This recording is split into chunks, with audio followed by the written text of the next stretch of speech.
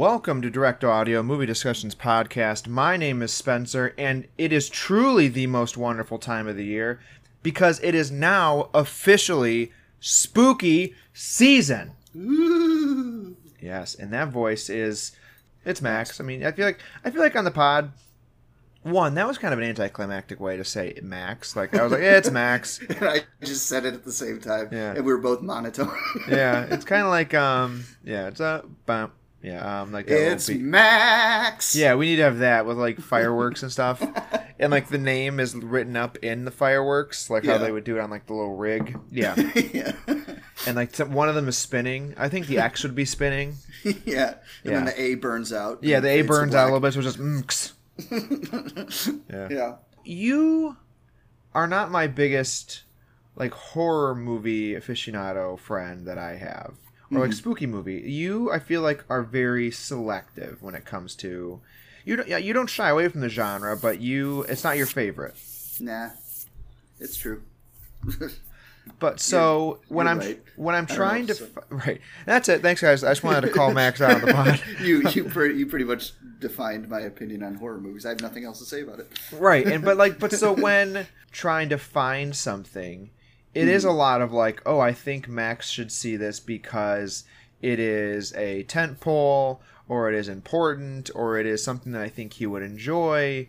And so we've had those in the past where we did you watching Young Frankenstein, which led you to watching the rest of the Universal Monster movies. And we've brought up horror movies on the pod throughout our multitude of episodes. And you did suggest that we do The Goonies, and... Yeah, I understand what you did. It's not a horror movie, but spooky season, fall, October, there's nothing that screams October like The Goonies. It looks like just an October day, and that's why I suggested it. Plus, I've seen it a zillion times. I think there are some movies that people...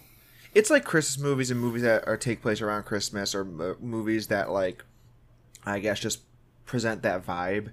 And that's why I never like shy away from people who, if they don't want to watch horror movies or they feel like, certain ones aren't their bag or whatever. If you attach yourself to The Goonies, or if you are a big fan of Stranger Things, or if you want to watch Scooby-Doo, or you like whatever you like attach yourself to, I think any outlet's a good outlet. Goonies to me, because you said you wanted to complete the 80s G movies, with the Ghostbusters, Gremlins, and Goonies. Yeah. I feel like we can cover Goonies pretty much at any time, which I'm cool with. We can even do it in November. Like, it's like one of those things where it's like, it's a kind of an amalgamous movie, because it can be a summer blockbuster type movie. Yeah. There's the Spielberg connections. Like, it's great. But cover it right after this episode. Let's cover it right now. Opens on a black screen. Steven Spielberg presents. I've seen it a million times. Let's run through it. I'll just take over. Just kidding. Yeah, you take over this one. Yeah.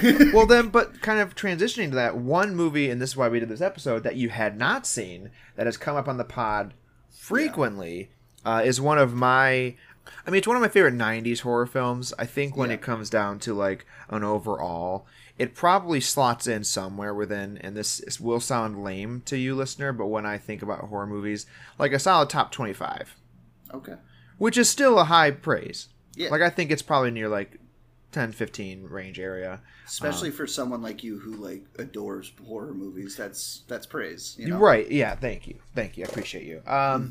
But we were talking about, or you had mentioned that you had never seen the original Candyman. Yes. So, we had you watch it, obviously. And we're just going to be discussing your thoughts on it, some points throughout the movie. And I guess I'm just going to clarify right now. The deep social commentary throughout this movie and racial commentary is something that, for lack of a better term, is way above Max and I's pay grade. A phrase that one of my friends used often. We do not study it. We haven't really studied it. And I guess I want to get in front of that now, where we also don't have those life experiences. So I don't want to have this dive deep into a conversation that we're not equipped for, or even, I guess, for lack of a better way to say it, I guess not ready for, but you kind of know what I mean. Like I have done a lot of research throughout the years of after watching this movie, articles. I actually have a couple that I've pulled up that I read recently, and I'll name drop some just for the listener if you want to go more in depth with that. I don't think not reading those things takes away from the movie, but I want to just get that out the way right now at the beginning, because I don't want to set the listener up for either an expectation or feel like we're going to be leading them on this path and then not be able to do that. So I encourage you to go through the myriad of wonderful in-depth articles and essays about the rich background of race analysis throughout this movie. There are some issues that come from it and have stemmed from it, and people have made those notes, and so I want people to just be able to go find those. But beyond that, I think what's great about this movie, and I've said this before on other podcasts and this podcast, is I think it's so fascinating to me that there is a horror movie that can have that much weight attached to it, both in a good way and then also in, I don't want to say a bad way, but something taken the wrong way.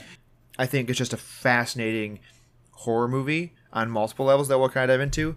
But, and I'm waiting because you said you had thoughts, and I'm very concerned. What are your thoughts?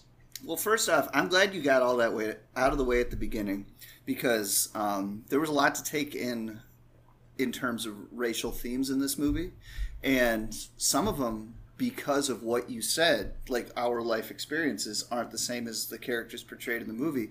Because of that, I didn't pick up on some of them during the movie while I was watching it. Like, as soon as it ended, I went on my phone and I found a bunch of articles about it. I was like, oh, that's what they were doing there. So, like, I'm glad you brought it up, because some of the stuff, like you said, we're not necessarily equipped to talk about.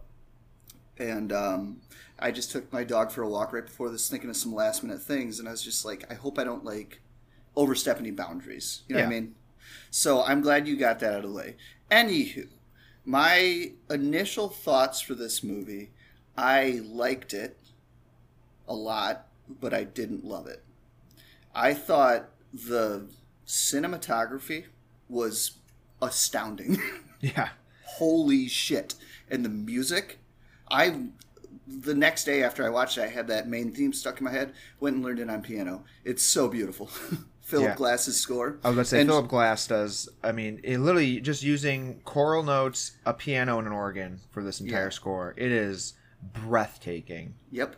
And, like, just from for the opening credits, that overhead shot of the car, the way the credits slide into the frame, set to that music, I said to Bree, well, now I know where Jordan Peele got a lot of his influence, you know? Yeah. And, like, it almost felt like when I was, like, 19 and I saw 500 Days of Summer, I was like, this is amazing. And then a few years later, I saw Annie Hall, and I was like, oh, they just stole everything from Annie Hall. That's kind of how I felt. Like, after watching Candyman, I was like, oh, Jordan Peele took a lot from this movie, you know? And that's where I think I want to say Jordan Peele didn't steal anything from any movie. Like, he also produced. I do also want to mention a fun little, like, it's going to go down very similarly to Tim Burton and Nightmare Before Christmas.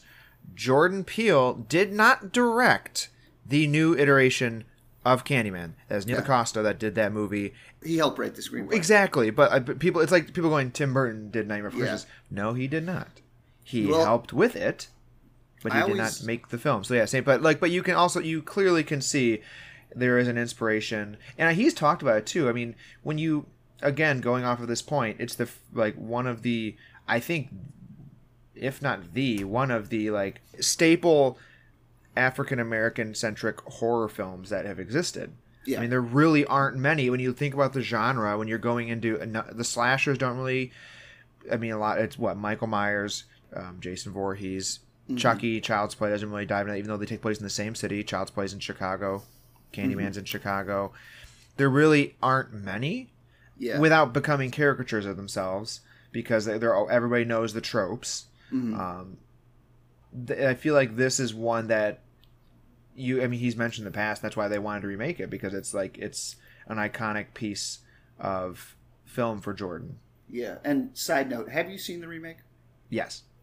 Okay, so we'll get into that in a second. I haven't seen it, but I haven't even read anything about it. I just know that Nia directed it. Jordan helped write it, which makes me happy. I always knew that Jordan Peele's name was attached. I knew that he didn't direct it, but sometimes when you see a trailer for a movie and it says from the producer, and you're like, oh, well, I'm checked out anyways. Yep. That's usually just like, let's throw this name up there to get butts and seats. When I found out that he helped write the screenplay, I'm like, now I'm interested. Right, but I think everybody takes that and they go, oh, it's Jordan Peele is his movie. It's like, no, like we need to give recognition to Nia, and we need to give recognition to people who do work that like, I mean, it's similar to like when Spielberg would throw his name on something. It's like, oh yeah, he helped make this movie, but he did not make the movie. Yeah, Spielberg kind of like Goonies.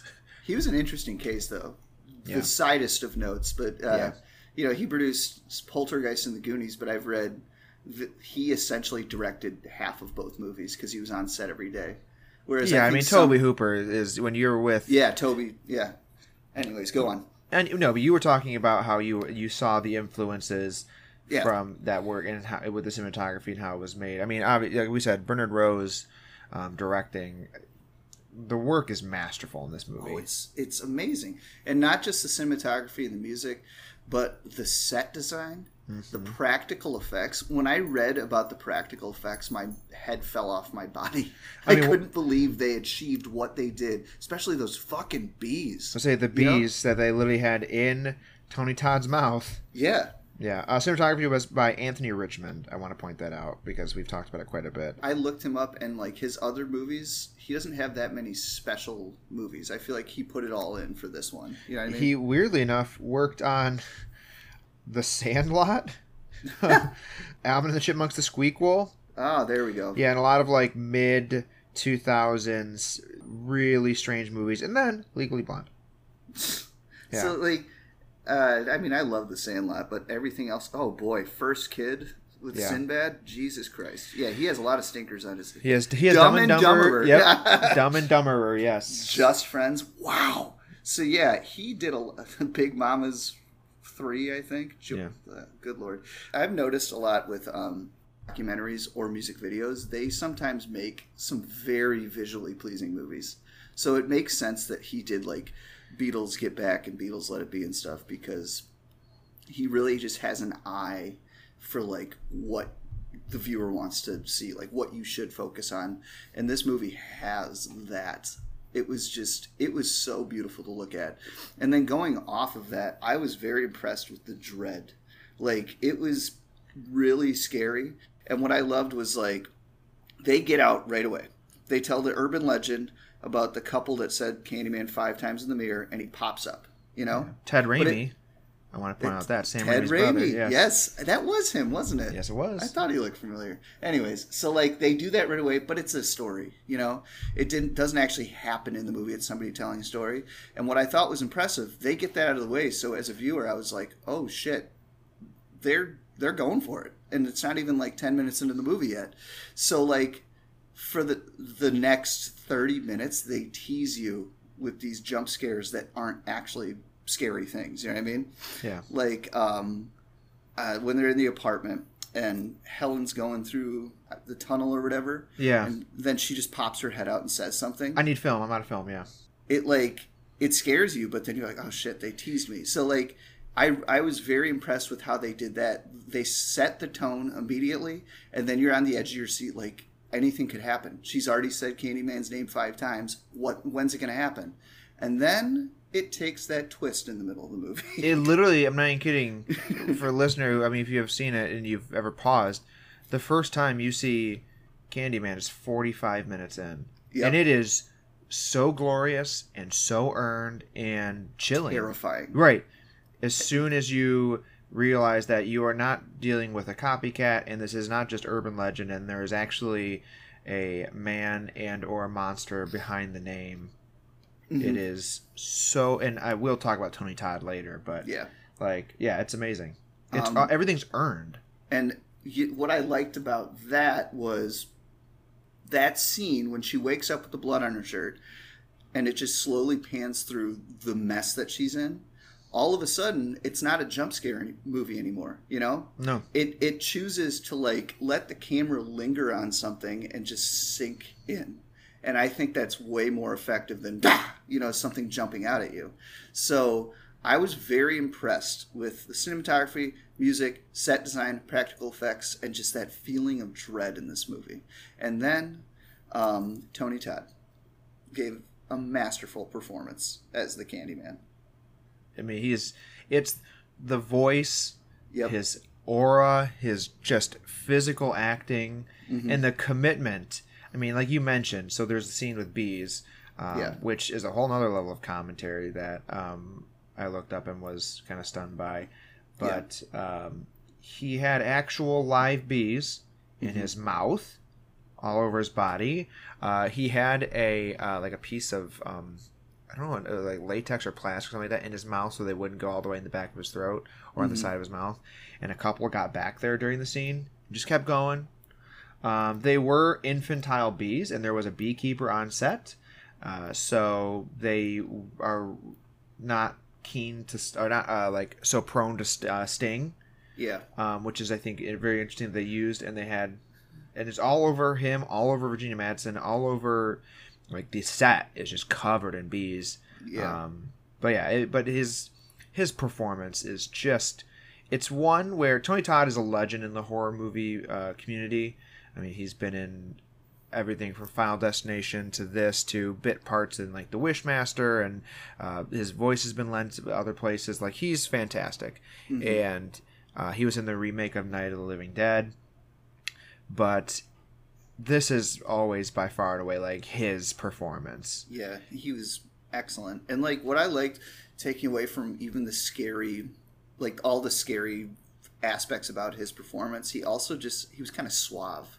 Yeah. And, like, that was, like, part of his, routine of killing people. He would, like, kind of suck them in, And so that's what he added, that layer to the backstory. And said, like, they had some of that, but he wanted to add a bit to his character, which almost becomes this Dracula / Phantom of the Opera, like, macabre mix of, and then gothic horror kind of blended together, where, like, you have that, like, it's always been you, Helen, like, that connection that she might have been the woman that he was with, and they're just destined to be with each other, which is that level of Dracula. And then his and they, even the shots that they use on Helen's eyes is reminiscent of Dracula from the 1930s. And so what's a cool little fun note I want to mention, if during those sequences it ever looks like Helen or Virginia Madsen is acting, like, kind of strangely, she was legitimately hypnotized. Every scene that was with the Candyman like that, she worked with a hypnotist, or they did on set, and they had certain words that they could say that would get her into a trance-like state. And she was like, "Oh, I don't believe this is dumb." And then, like, the first time they did it, she, like, came back to, and they're like, "Oh yeah, it's been like 20 minutes." And she's like, "Yeah." So they had points where they would hypnotize her, like that first meeting, and it almost becomes, like, ethereal, and, like, it's just so reminiscent of those classic monsters. And he wanted to have that in there, but then blended in with a slasher that isn't really like your typical slasher. It's just masterful. It really is. That's all the stuff that I liked about it. I thought it was very, very well made with care, Yeah. But what I didn't like about it, as much as I thought the pacing was well done with the scares and, like, that big twist in the middle, I thought the pacing in the dialogue scenes was very slow. Like, when it was Helen and she was, like, talking about the legend, and she went and met that kid, I just felt like, I was like, all right, come on, get on with it. And I know, not every movie has to be exciting all the time, but I just felt like some of the acting in those scenes kind of weighed the movie down. I see that. And I by no means I think it's a perfect movie. I think it came a year after Silence of the Lambs. We're also past the 80s, where slashers are just like, what's going to keep the people in the seats? Blood, gore, and boobs, and let's go. Like, and so when you're trying to make a seriously toned film that has commentary, that is based off of Clive Barker's story, which we'll get into Clive Barker as well, but when you're adapting that and you're trying to make it feel like a thriller for the first half, and have the viewer question if they are watching the movie they think they're going to be watching, and almost become a story of denial and doubt, and you have to be heavy on dialogue. Yeah. And you're right. I think sometimes the scenes don't have the people who are capable. Like when you're working with a kid, like you're gonna have moments that are not the best because kid actors just aren't as adept to do those kind of long dialogue scenes. And that kid was almost a little like too cute for this role. Like the way he talked, I was like, oh, this kid's adorable. They need somebody a little bit more like like life is shit on him, you know? I think they did the best with what they could. Yeah. You're always waiting for the next scene. So like when they go to the dinner scene where the professor is telling Helen about the atrocity that happened, and like you get that lighting on her eyes, and then she kind of goes in that trance. Then she goes and talks to Anne Marie about what happened to Ruthie Jean, and like those moments they build. But then there are these lingering, middling shots where it's like, well, now we got to get her to the bathroom. Yeah. Now we got to get her to talk to the police chief. Yeah. And now we got to get her. And it's like we're just getting to the next part. Yeah. And so I didn't care for that. And then I really, really did not care for the ending. I thought the ending was a little too slasher movie for me. Do you mean, okay, so, I mean, listener, we're probably going to end up spoiling more of this. So if you haven't seen this movie, I do encourage everybody to pause and watch. It's only an hour and a half. Yeah. It almost feels like it's doing a Silence of the Lambs meets slasher, where you're going to see the post effect on certain things, which again is some amazing gore effects, but which sometimes is scarier because it leaves the imagination. Like that dog's head on the ground, you're like, oh shit! Spoiler, yeah. But that's not like that one. And then there's another scene where you see the aftermath of who was just murdered, and you're like, fuck, Jesus. Yeah. And I thought it did a really good job at that because you're a big horror fan. You know, like a lot of horror movies in the 90s were kind of weak. Yeah. And 90s is probably one of the weakest era. It's yes, that's why Scream was almost like a parody of what the horror. Well, genre I do want to say what we are talking about though is slasher movies, because slashers being a subgenre of horror. The height of the slasher movies was like 1980 to 1984. Yeah. And that's even just like exaggerating that a little bit, 'cause I think it's like the 82. Then the rest are getting all those really bad sequels. And then, we're pretty much done in the 90s. Child's Play is the only one left. And even that takes a break. And so this is the first one that kind of says, okay, we can do a different type of slasher. And then, Scream comes out and says, hey, look how fucking stupid slashers can be. But we're going to make it better because we're going to call out all that stuff. Yeah, so we were still getting really quality movies, but just different than what audiences were looking for. So we were getting Silence of the Lambs. We did get the miniseries. We are getting Stephen King adaptations. We are getting Exorcist 3 comes out. You're getting different levels. Then what's ironic is that once Scream comes out, everybody goes, back to slashers. And you're like, God damn it. No, that's not what we were trying to say. But you're right. That it almost becomes a parody. So I'm curious, one, pause. Listener, go watch it if you haven't seen it. Or keep going and we'll spoil it and you'll be able to feel comfortable. But spoil that 31-year-old movie. Right. You know, I always feel that way. It's going off a tangent. When is it okay? Yeah. I say once it's on home video, I think it's fair game. I agree.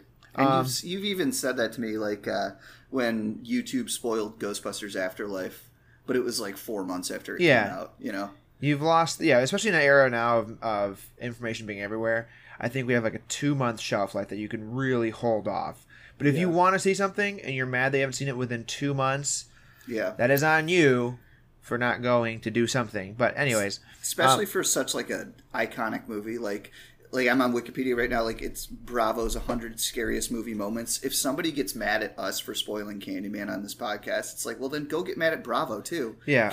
Go get mad at Bloody Disgusting's top 13 slashers and horror. You know, like it's a classic. People have been spoiling it for decades. Yeah. But are you referring to the way that Helen is killed in the end, or are you referring to the aftermath of her with Trevor? So, I liked the way that she died. I thought that scene was awesome. But I didn't care for the aftermath. I thought the scene at her funeral, when everybody who lived in the projects or whatever, the apartment... Cabrini Green, yep. Yes, when they come up and like, what do they put on her grave? They again? give her the hook. The hook. That's right. I don't know how I felt about that. And then when she comes back, spoiler, and kills her husband, that to me felt too slashery. And I think this movie did such a good job of avoiding cliches like that. That's like what I was going to get at. Like, at this point, slasher movies, as we were talking about, kind of became a parody of themselves. And I thought this movie stood out from that. And that ending just felt a little too like what movies were like at that time. Yeah, and I don't know if that is just because they had to add that as the like slasher gotcha. Because ironically enough, there are 2 sequels, and they both just involve Candyman. They don't involve Helen. Yeah. But, or to my knowledge, because I have not seen those. But I think it's just because I guess it's the like age-old additive of like, if you want me to be the monster, I'm going to be the monster. It's like, I mean, there was an article by Rolling Stone that the way they phrase on the bottom is like, Candyman's scary because it reveals how deftly we can damn each other. You know, I think that's a really interesting, poignant way to go into even more depth with Cabrini Green and, you know, poor people just in general and people who are down on their luck and also different races and things.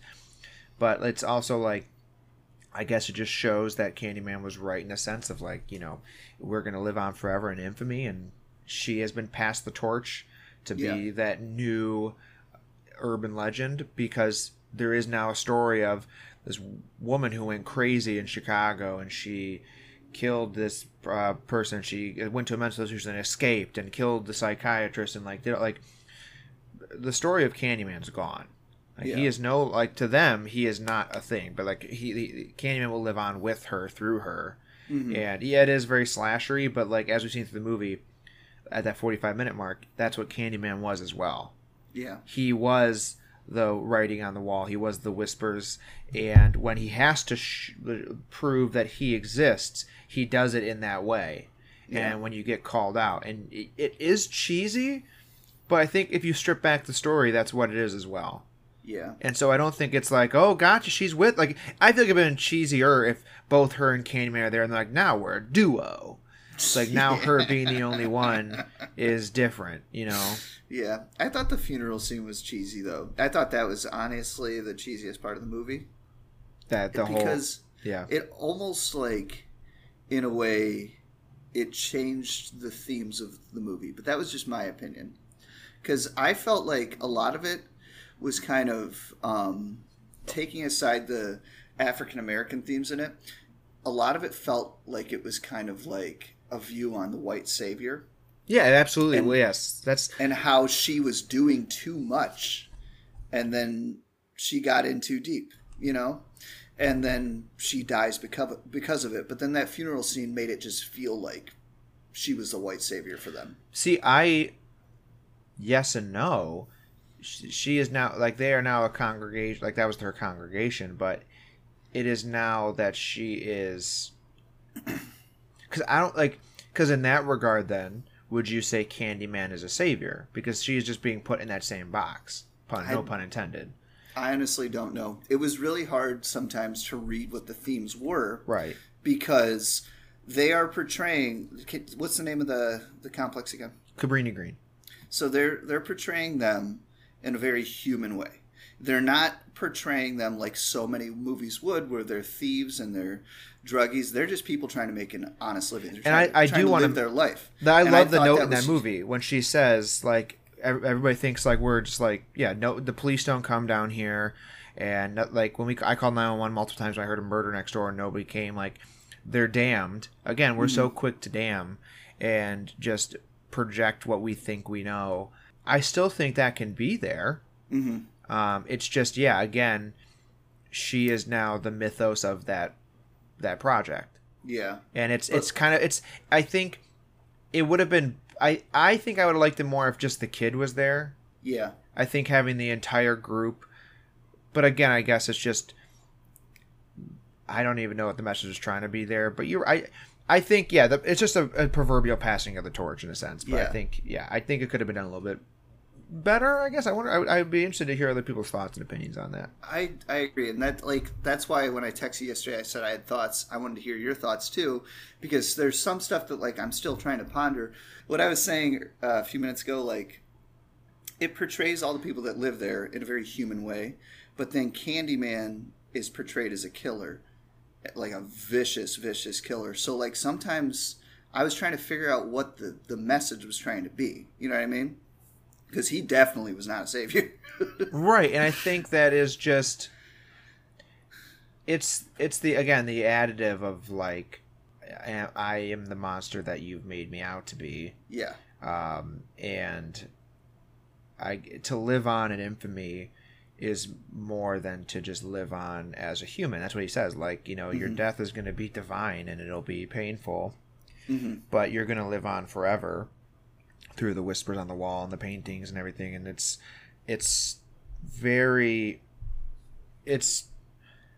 is in a sense that urban legend that kind of keeps people, I guess just in your little corners. And is it in a sense an excuse for some people that, oh, we can never change because this, or is it the outward world damning that area going, oh, well, they have a Candyman that's there and it's scary because of that. And it's you look on there, it's no, we're just human beings. And if you take away the fact that the slasher villain, we get that, and they mention it, oh, the gangs run this territory, that you can't go in there because there's gangs, and they say that there's drugs, there's violence, and you walk in and yes, there's some people on the ground, but when you go upstairs, it's oh yeah, nope, this is just a woman trying to raise a child. Yeah. And it's Candyman in a sense is just as you see with another person, is just the ends to a means for some people to just be get away from my area, this is my, or stay away from that area, because it's that urban legend of that's the old blah blah blah's house, and it's people were murdered there, and this, it's there's always more to the story. Yeah. And listening to you say all that, I kind of also just pieced it all together, came to the conclusion it could be the stereotype that they're recognized, that people push on them.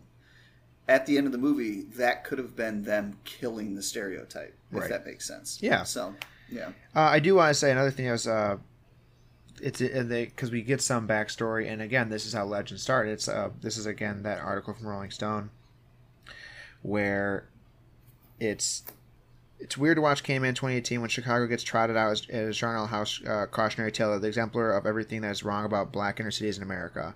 The racism that got this character killed in the 1890s is the same one that powered slavery and prejudices and stereotypes that led 20th century political scholars to cook up the term super predator.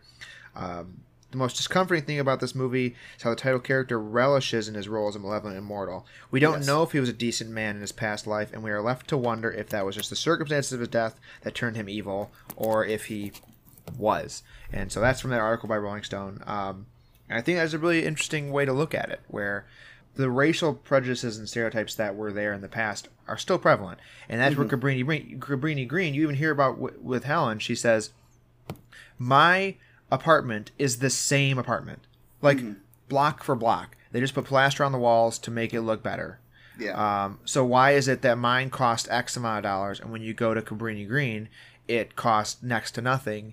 It's because of political divides that have been literally built. There is no literal physical divide. It is just you live over there.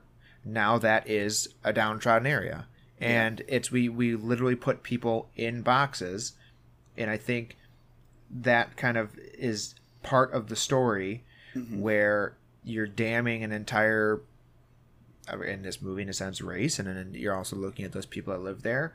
And Candyman is the same way. He's been damned to this eternity. And there are certain people that are trying to get out of that mold.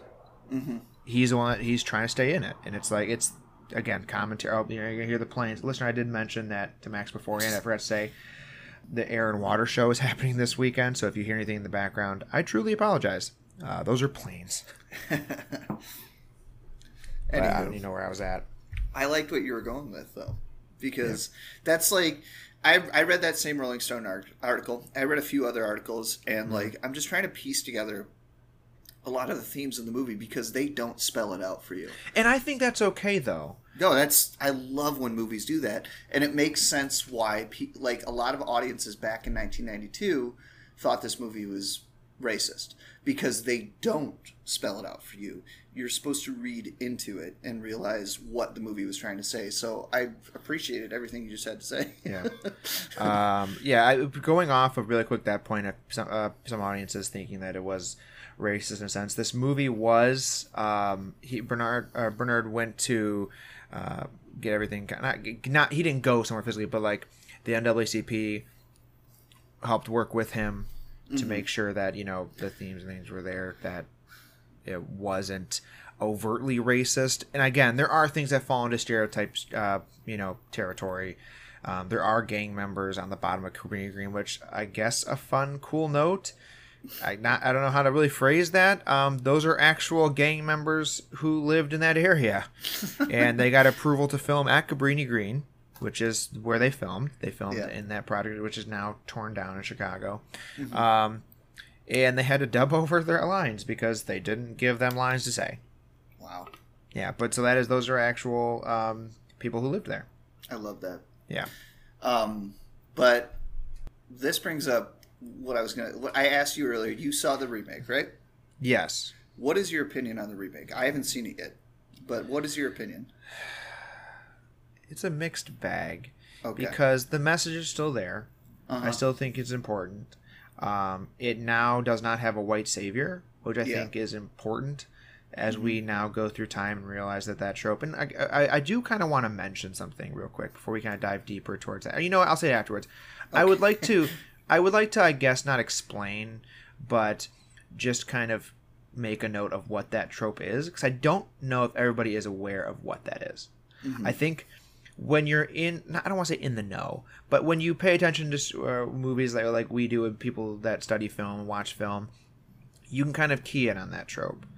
And we'll talk about it after I mentioned about this Candyman, but I want to mention that we're going to talk about that because I don't want people to be listening going, I don't know what that is. I like that it's getting a modern take. It got a modern take. Mm-hmm. I don't like that those themes are still fucking prevalent. Like, it's ridiculous that, again, we go 100 years between, in this movie, the Candyman's death and racial divides that still exist. And then now we're 30 years later and we're still fucking dealing with it. Yeah. Like, that's frustrating that we have to keep hounding this message. This article, one of them is, before Get Out, we had this, and it's like, why do we still have two very similar movies in a sense? Mm-hmm. And why is this still prevalent 20 years later when the time of the article was written? But just like Do the Right Thing. Exactly. Like, I think the movie still has that. However, I just am not a fan. I really love this movie. Mm-hmm. And when you have a remake, it doesn't do a shot-for-shot remake, and it definitely pays homage. I just don't think it's as good as it could have been. Okay. But that's just because it's remaking something that's great. Mm-hmm. It's like, you have to give me something that is... And I feel like I might also be in the minority in that, where there might be a lot of people that really like the new one, and that's okay. Yeah. I just think, personally, it's not my favorite retelling of a story. Okay. Because I don't know if it does enough to retell. Okay. Well, I was just curious. Yeah. I'd like to watch it because the original movie has the themes of race, but at the end of the day, the original movie was written and directed by a white man. Right. So, knowing that the remake was directed, written, produced by African Americans makes me interested, because they probably grew up watching this movie, right, loving it, and thinking, unfortunately, these themes are still prevalent in this country. I want to take it and put this modern twist on it with my experiences that I've had growing up. And that's why I think it's one of the rare movies where I applaud the idea of a remake. No, I agree. The quality of it, it's just like, I think that somebody could put a fresh twist on it, Well, that's why I'm saying, like, it's fine. Like, I think some movies and some messages deserve to be consistently told. Yeah. And I think, again, sadly, the remake focuses a little bit more on the police side of things. Sadly, again, multitude of states. And again, this movie was released in '92, which is peak, literally during the Rodney King riots. Yeah. And so we look now, and we're looking at similar issues in different states and areas. And so that's where this story had a venue to sadly be told again.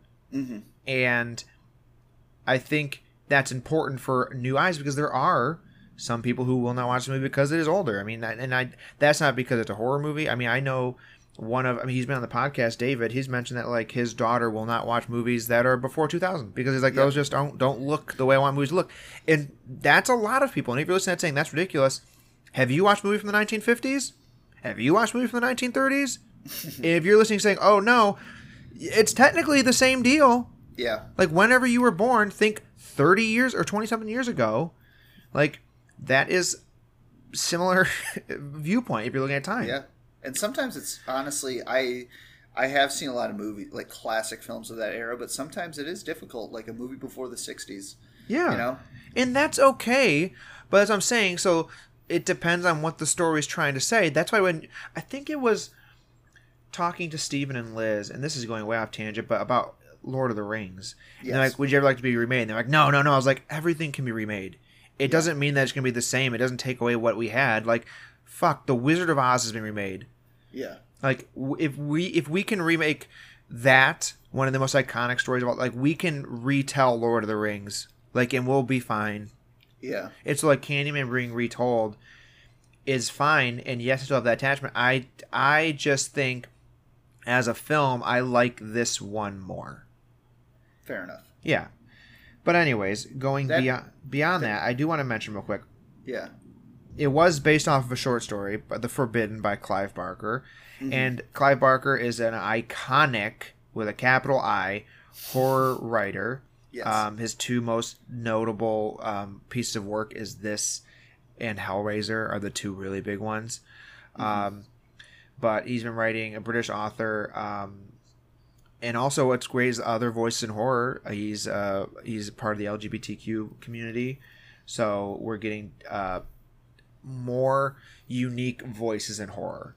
Mm-hmm. And he's been one of the biggest since the early 80s. So read up on that. But that story, it was a similar story where it was a student who was studying the mythical Candyman, but it was a message on British classism. Mm-hmm. It took place in Liverpool, right? Yes, and which is where I believe Clive grew up. So it's his connection there. Bernard took that, and that's how you pronounce his name. I'm getting better with pronouncing. I've been saying Bernard. So was I, yeah. But so I just want to tell listeners, they're like, why did you say it that way? Yeah. It's Bernard Rose. But he took it and wanted to bring it to a more, I guess, just relatable in a sense for American audiences, and that's why you get it taking place in Chicago, and you get it taking place in this project there, and that's where he went through the channels trying to work with the NAACP to try to get all that, I guess, in the most, I don't want to say approved, but I guess in the most correct way, the correct way to tell that story. And even still, again, it's the way you go about things. You might have the right intentions, mm-hmm. but the wrong message comes out. Just like the character in the movie, just like, as we're going to talk about now briefly, the white savior trope. Yes. Which is a trope that has happened in films, and I guess even books and different types of media, for centuries, where it is just and I think the biggest one that the people think about recently is it was a Green Book. Yes. Where it's like, this man's going to teach about music, and he's going to teach about living in the South, and he's going to teach about, it's like, why does it need to be a white person teaching any sort of person of color from any different area of life or of the world how to do things and how to be saved from where they're at? Yep. I didn't even know about the trope. Like, I didn't know how to name whatever until probably 10 years ago. Mm-hmm. And it's made me look at a lot of movies that I loved in a different light. I'm trying to think. I'm going to look up some examples of ones that I can give to people. Yeah. This one, again, Cool Runnings. Yeah, Cool. Yeah. I love that movie, but oh dear. Avatar, in a sense, they just use it with fucking blue people from space. Yeah. But yeah, I'm gonna pull up some other ones here that are in here. A blue person from space played by an African American woman. So yeah, 12 Years a Slave, 42. The Blind Side is now one that's kind of more common because of that's the poster child. Yeah, there's just you can look up many and just look up White Savior, but just know that it is something that is there in a lot of movies that, again, you don't really realize what it is until you look at it and go, oh yeah. Why is it that a white person is doing all this? And that's where the remake changes that. So yeah, that's an annoying trope. Yeah, and basically any movie that your parents would be like, oh my gosh, that was so good. Yeah. At least that's my experience. You know, did you see Dances with Wolves? Yeah. Did you see Gran Torino?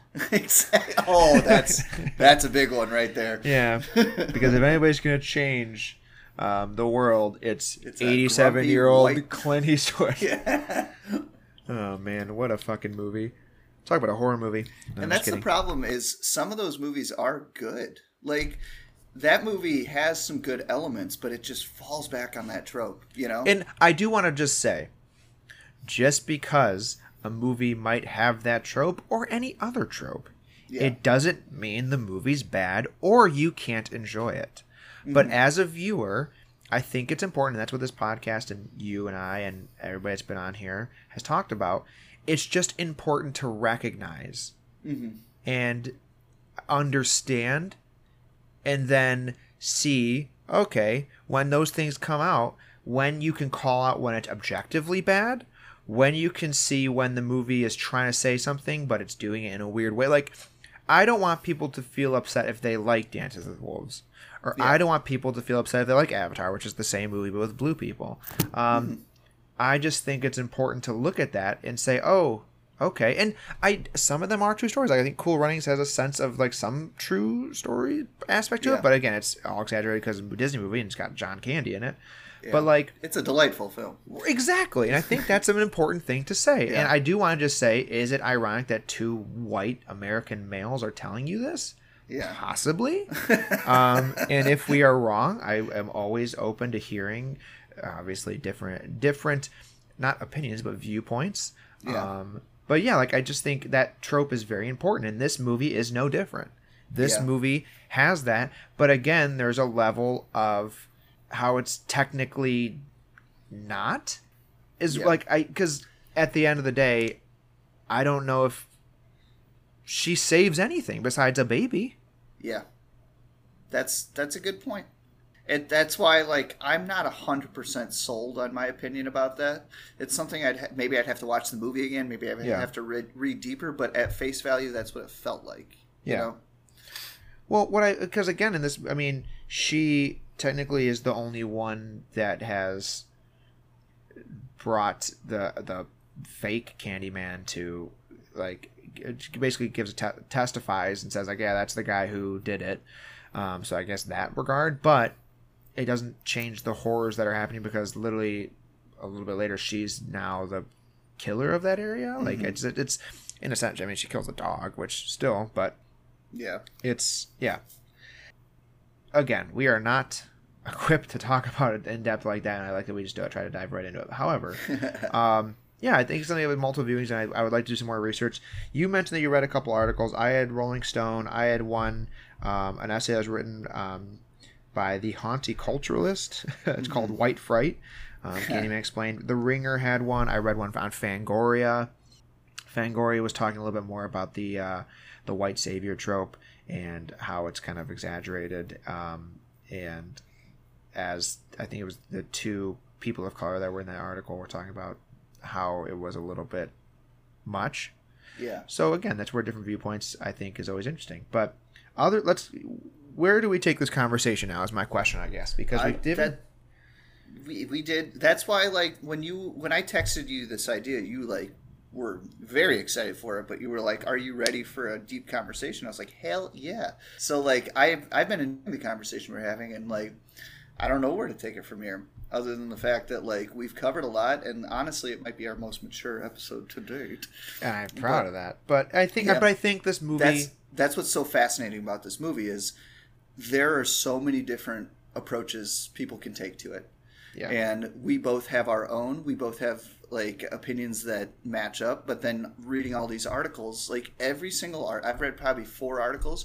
Every single one of them have different opinions on how it approaches race. So that's what's so fascinating about this movie, and that's why it stuck out like a sore thumb in the early '90s of slasher, gatcher bullshit. You know, it wasn't your average, oh, look at Candyman with a hook, he's coming to kill us. It wasn't that type of movie. It had a lot more to say. And I'm really glad you keep comparing it to Silence of the Lambs. While I prefer that movie over this one, I think they're in the same genre of horror. Yeah. Except this one's a little bit more gruesome. They're definitely in that same just unsettling genre. Yeah, they're thrillers that have that potential slasher backbone there, and whereas Silence of the Lambs has maybe one scene where you literally get him slashing people up, but then you get the moment of the police guard like in the jail cell, almost like filleted, which is a haunting scene. The image will never leave my mind. Which then I talk about images that never leave your mind. There are multiple images in this that same thing, like when her friend is literally just gutted and then left, like that, and how it flashes that, like it's gruesome. And again, it shows from like this, we get these moments of urban legend. It's like, oh yeah, and he did this, and he got her from her, as he says, groin to your gullet. What a and his did you hear that? I heard that. Yep. Yeah, but like you're at an airport. I feel like it. But like his voiceover is, and his voice in general, I feel like they changed the audio on it so it is more booming and bassful and like sounds almost like, because when I had my soundbar, I was watching it later at night because Teresa was at bed and I know she doesn't want to watch it. I had the sound down, but anytime the music or Tony Todd came on, it was on a higher level. Yeah. So I'm wondering if it was really like, oh yeah, we tuned this to be different when they're sound mixing, which I think is fascinating. But oh yeah, totally. And you know what? Speaking of, sorry to interrupt. You're fine. Movies that were influenced by it, it really reminded me of the voice of the devil at the end of The Witch. Yes. Where it just has this weird way that it's recorded and like leveled that just sinks into you. Wouldst and just, thou like to live deliciously? Fuck out of you. Oh, yeah. Anywho, go on. Yeah, but I think where Silence of the Lambs, it only shows that every now and then. Like this one, it builds up that urban legend. You hear and you go, oh, it might not be true, it might be true. And then when you see it, in that moment of dread where she's like, no, don't come in here, and then her friend goes in and is just staring face to face with him. Yeah. Oh, it's terrifying. And then the part that I thought was very strange to me, when the cops show up and her husband is there, they just left the body out, and everybody's just next to this like mutilated corpse, and there's like, well, we're just waiting for Helen to wake up, and then we're gonna go. They kind of forget about her. It's just like her husband just sitting there on the couch, and then you pan down, and there is just like a mutilated woman, not covered in a sheet. Yeah. Just out. Yeah. And they're all like, you want some coffee? I will say, on a funny note, her name is Bernadette, friend, right? When she shows up to the apartment and she's at the door, she looks exactly like that woman from Dumb and Dumber. Yes. Who, goes on a date with Harry. Samsonite. Yeah. She looks exactly like her. And, there was... Brie and I were watching it, and I said that during the movie, and Brie just goes, yes! Like, the way her hair is, her coat, her hat. It's the flower hat, yeah. Mm-hmm. And flowers with her hat, yeah. So, yeah, just a funny little side note. A little funny side note. Yeah. But Bernadette's death is tragic. And, again, a voice on Helen's side where it's like, do not pursue this. You know it's only going to go down from here. Mm-hmm. I honestly think that twist in the middle, that's the scene that has stuck with me the most in terms of just, scary. Because it's not only does it change the course of the movie, but, because there were so many fake out scares, my head went to this place during the first half of the movie where I was like, is this going to be one of those things where he doesn't actually exist, and it's just in her head? And in that moment, I was like, oh shit, he exists. Yeah, and his like slow walk and like how he says Helen. And what I like, if you watch it, he's not speaking. Mm-hmm. If you look at his mouth when he's talking to Helen, the only time he actually says, it's all in her head. Yeah. And she's speaking out. And then when he says, be my victim, that is when he finally like moves his lips and speaks to her. Yeah.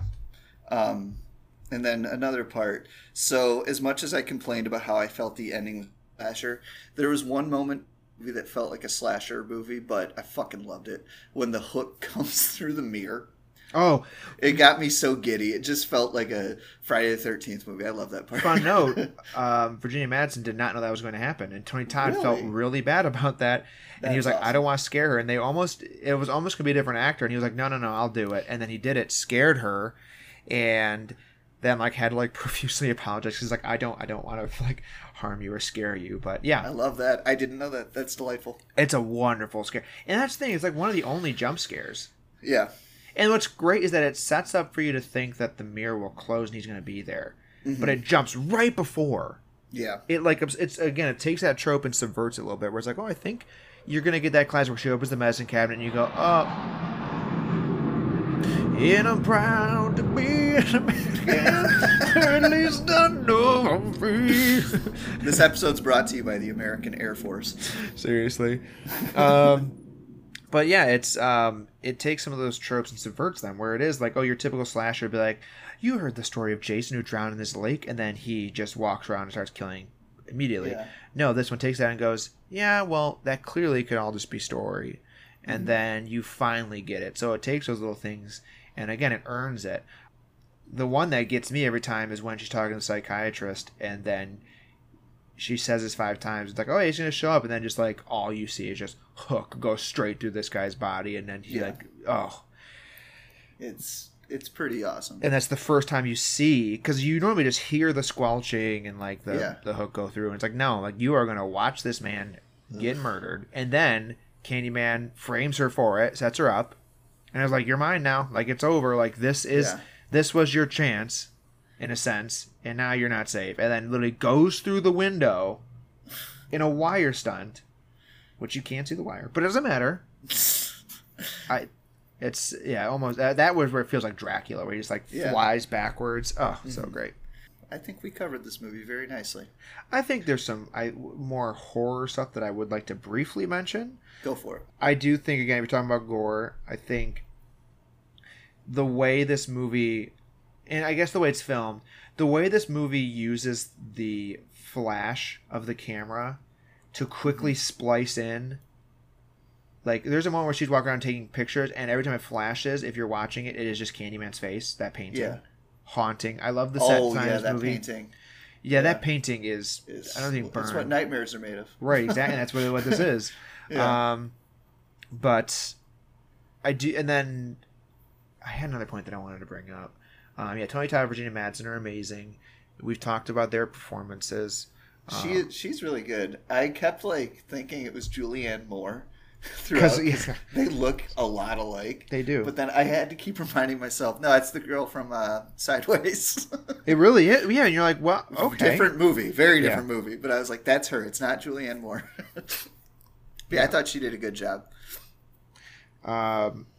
I'm trying. Yeah, I guess the horrific elements of this movie, beyond just like racial damnation and public damnation of people, and how you can be just vilified for things out of your control, which is literally what happens to Helen, and to many of the characters in this movie. It's a great proto slasher in a sense, where it is one, but it's not, and. Besides a couple moments, it doesn't have those sequences where you feel like, oh man, we are just getting a generic ass slasher movie. Oh yeah. Did you have any favorite lines or moments of the movie was it the hand just going through the mirror? Or? I loved that part. I love the painting. Like for what we've already mentioned, that was just so unsettling. I love the first time that they go into the building, and you just feel this sense of dread, like anything could happen. I love that whole sequence. As much as I complained about the ending, I did love the part where she climbs up to save the baby and they set it on fire. There was just something so memorable and profound And the about that score scene. just coming over.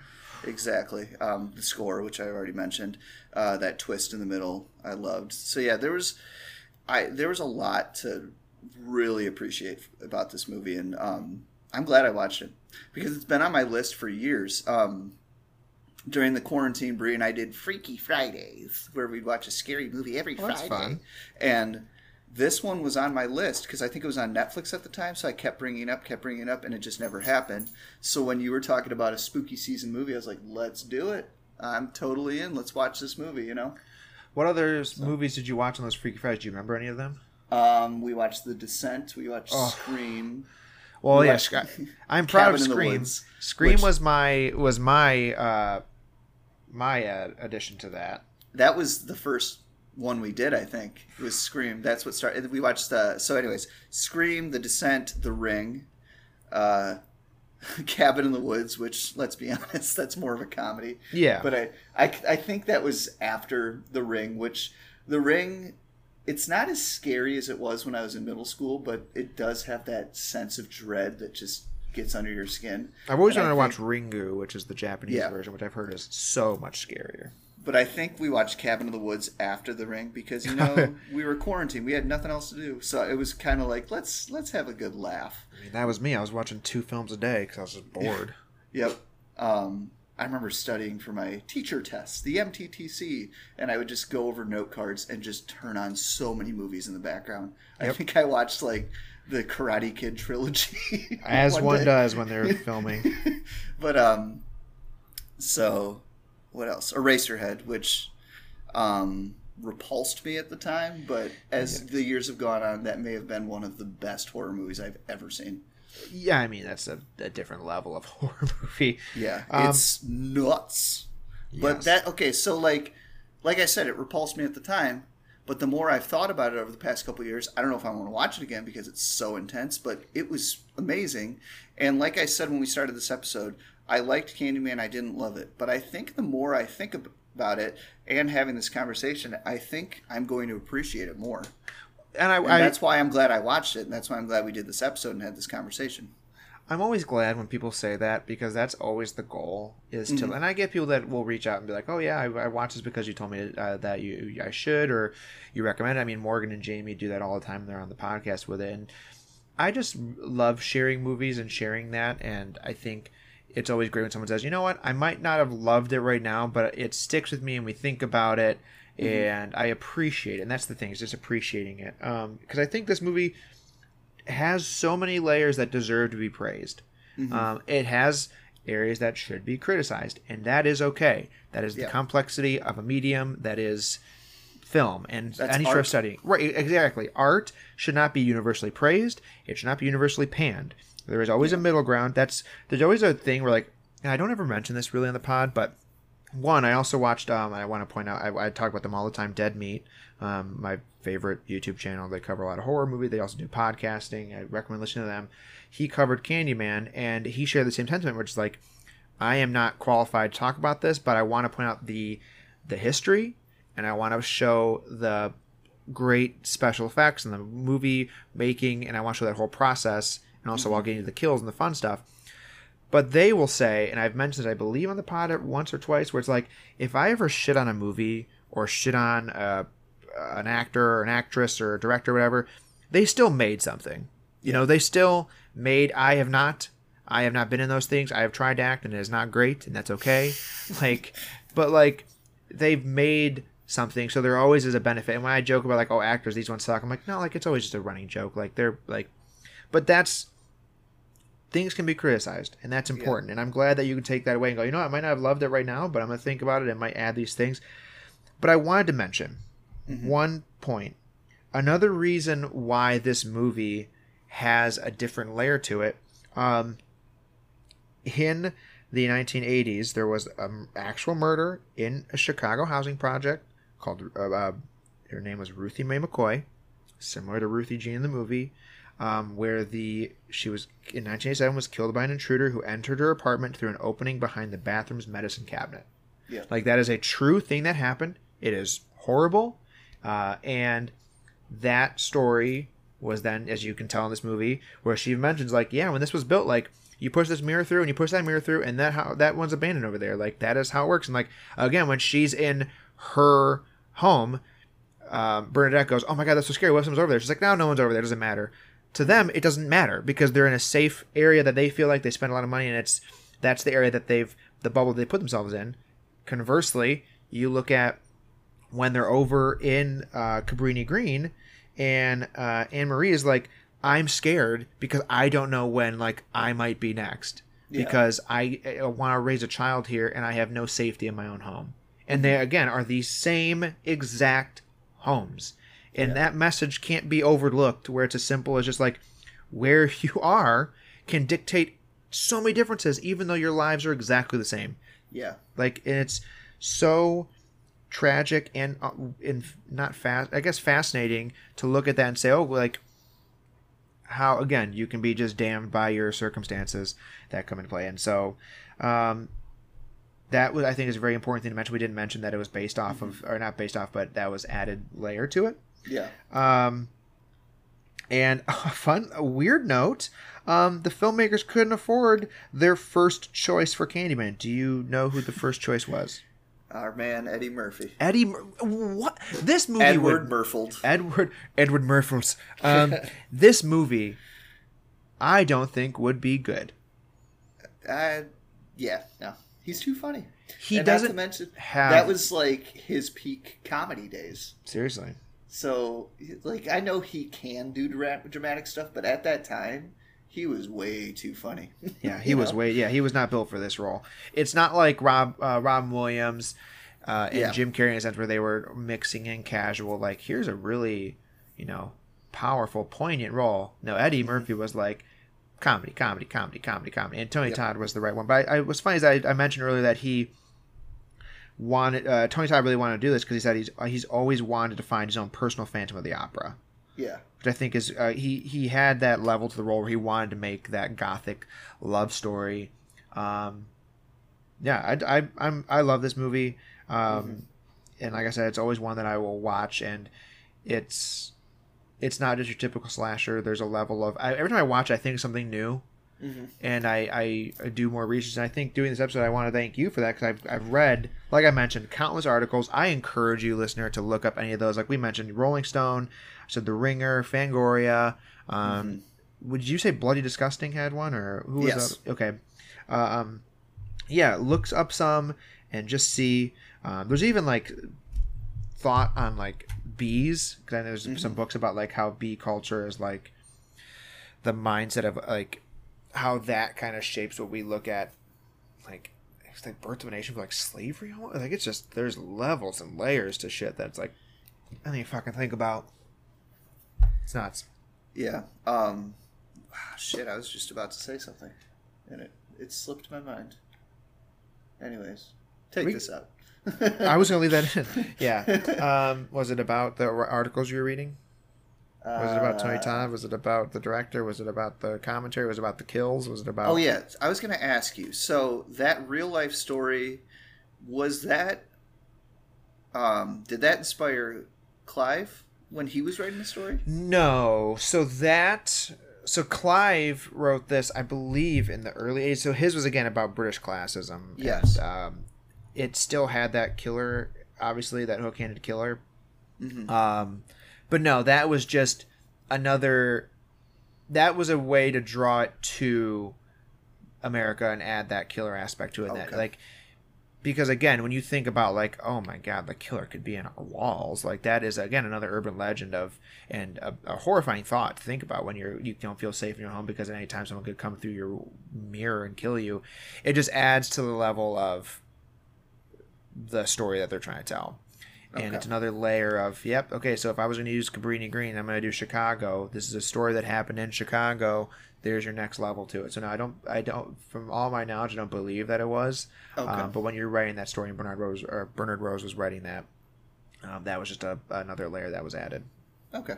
I was just curious. Yeah. Because it's a spooky movie season episode, we talked a lot about spooky things on a different level. anything else horror related that you want to talk about this one? Or you think I think we covered it pretty well. Good. I think I'm going to watch the remake. Or from what I've read, it's more of just a sequel. Yeah, it's a legacy sequel in name and in certain content, but not like, here's Virginia Madsen popping up. Yeah. No, it's to spoil it a little bit. I'm not going to say anything. I don't want to say anything.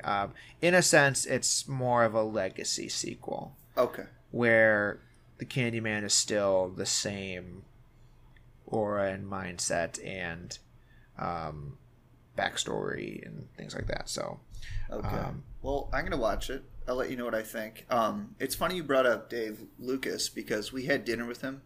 I forgot you know Dave Lucas. How crazy is that?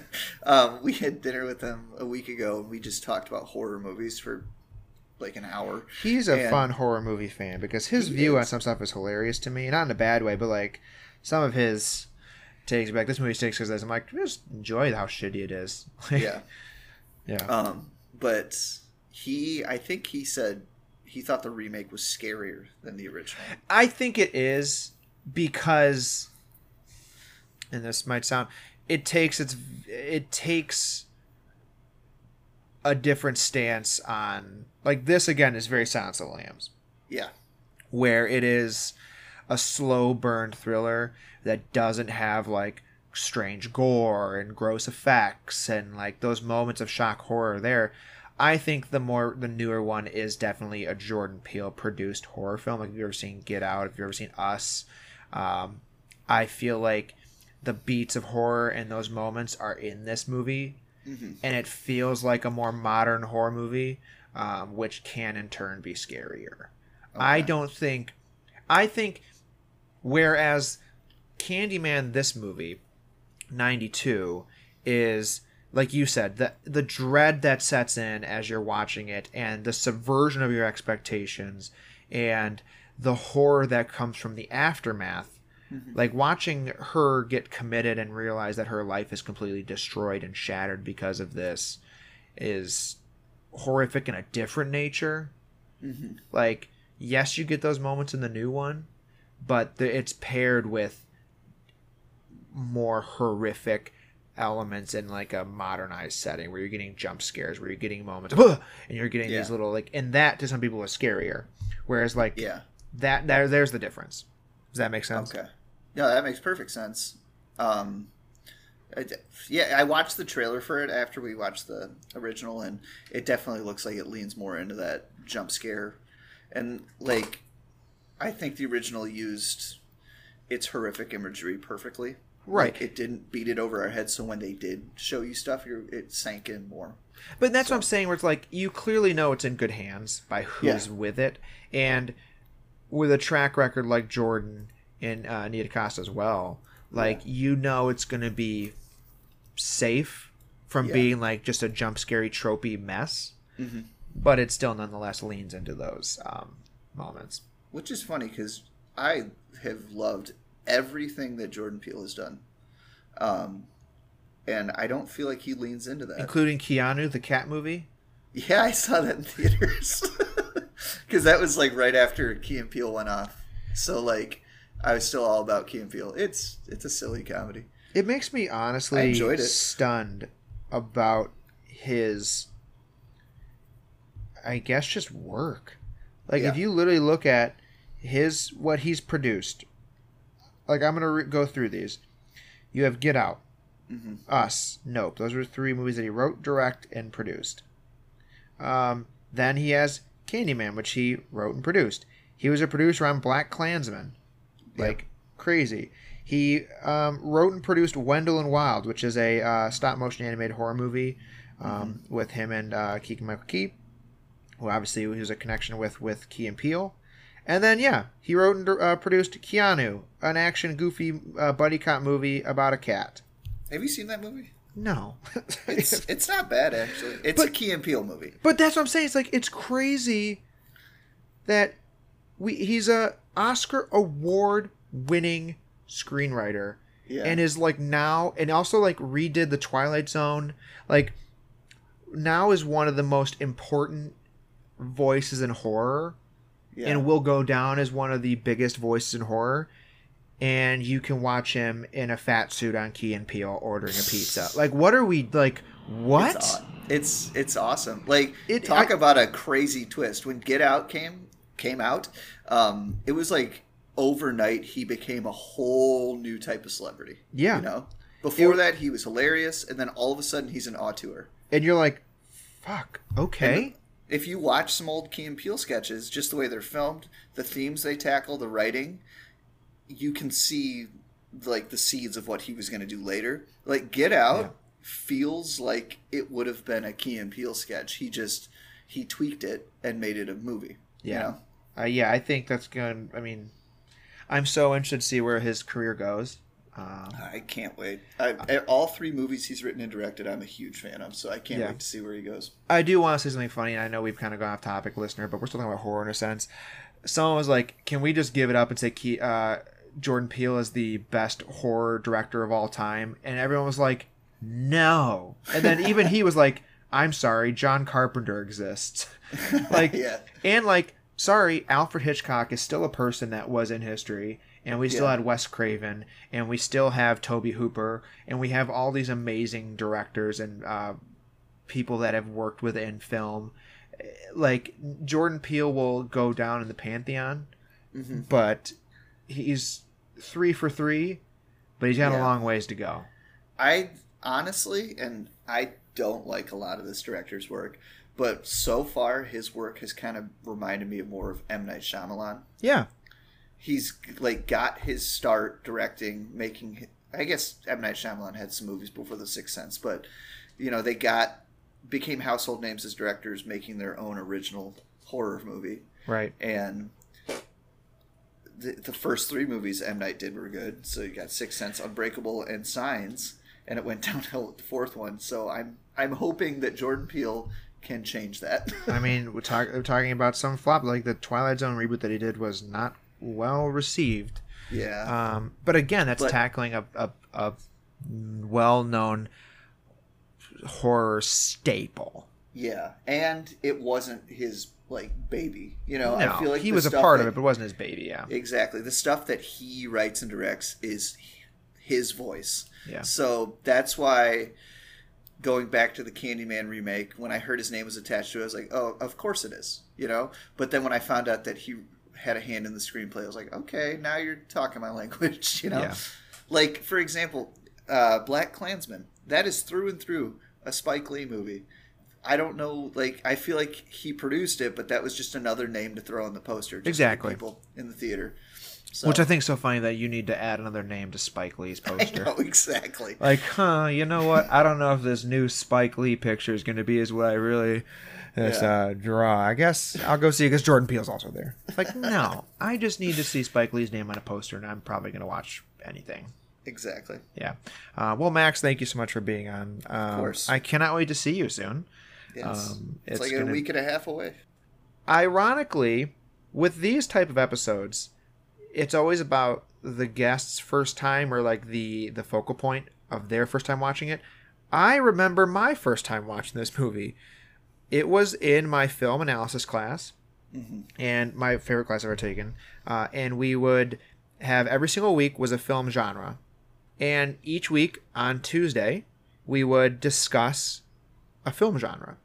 So we would do action adventure, and then the movie we would watch was Indiana Jones. We discussed sci-fi, and the movie that we watched was I was sick that day, but I think it was like Sunshine or something like that. Okay. Yeah. And we would go back and forth like musicals, Singing in the Rain. We did horror, and the movie we watched was Candyman. And I remembered and he talked about the subgenres and slash, and he's like, I picked one that is a blend of both, and it has all these levels and layers. And I remember leaving, and I was like, what the hell was that? Yeah. Like, so strange, and it was a slasher, but it wasn't, and it was a thriller, and this, and then, like, as we've talked about, and as time goes on, you sit there and you go, oh, and this little moment comes out. And then I remember rewatching it, and I was like, how did I miss this and that and this? And like, so my first time was watching it in a class with all these people on a Thursday night, because Thursday was the day that we'd rewatch them or watch the movie that was part of the genre. And I was just like so enthralled, but confused and I had questions, and I love when a movie can do that. Yes. And I rarely can remember the first time I watched a movie. Yeah. But that is one that sticks out in my brain of like, oh yeah, I remember watching it for the first time in this cold concrete room on Eastern Michigan's campus, and I left being like, and I walked home because my apartment was across the parking lot. Yeah. And I was like, I don't know how to feel. I remember that's how I felt after I saw Drive in theaters. Because I saw it with two of my friends when I first started at Central Michigan. And all we knew was Ryan Gosling was in it, and it was getting good reviews. That's it. And he drove. So I figured it would be more of an action movie. I love that. And he drove. That's all we knew. And it was not anything we thought it was going to be. And I remember walking out of the theater like, whoa. Like, I don't know what to think of that. But I loved it at the same time, you know? Yeah. I love when you have movies like that when you leave and you go, all right, I'm going to need a couple hours to decompress. I remember we were silent in the car back to our apartment. My friend's girlfriend was like, we knew that Christina Hendricks was in it. And I remember she said, like, we were talking about it. She's like, oh, and I love Christina Hendricks before the movie. And then in that movie, she gets her head blown off. It's like, well, it's not that kind of movie. She's not going to be a hero. Yeah, so that's how I felt after Drive. Anywho. Do it. All right, listener, keep listening for the spooky season episodes. We have some great ones coming up. Just be safe, be smart, be kind, and please rewind.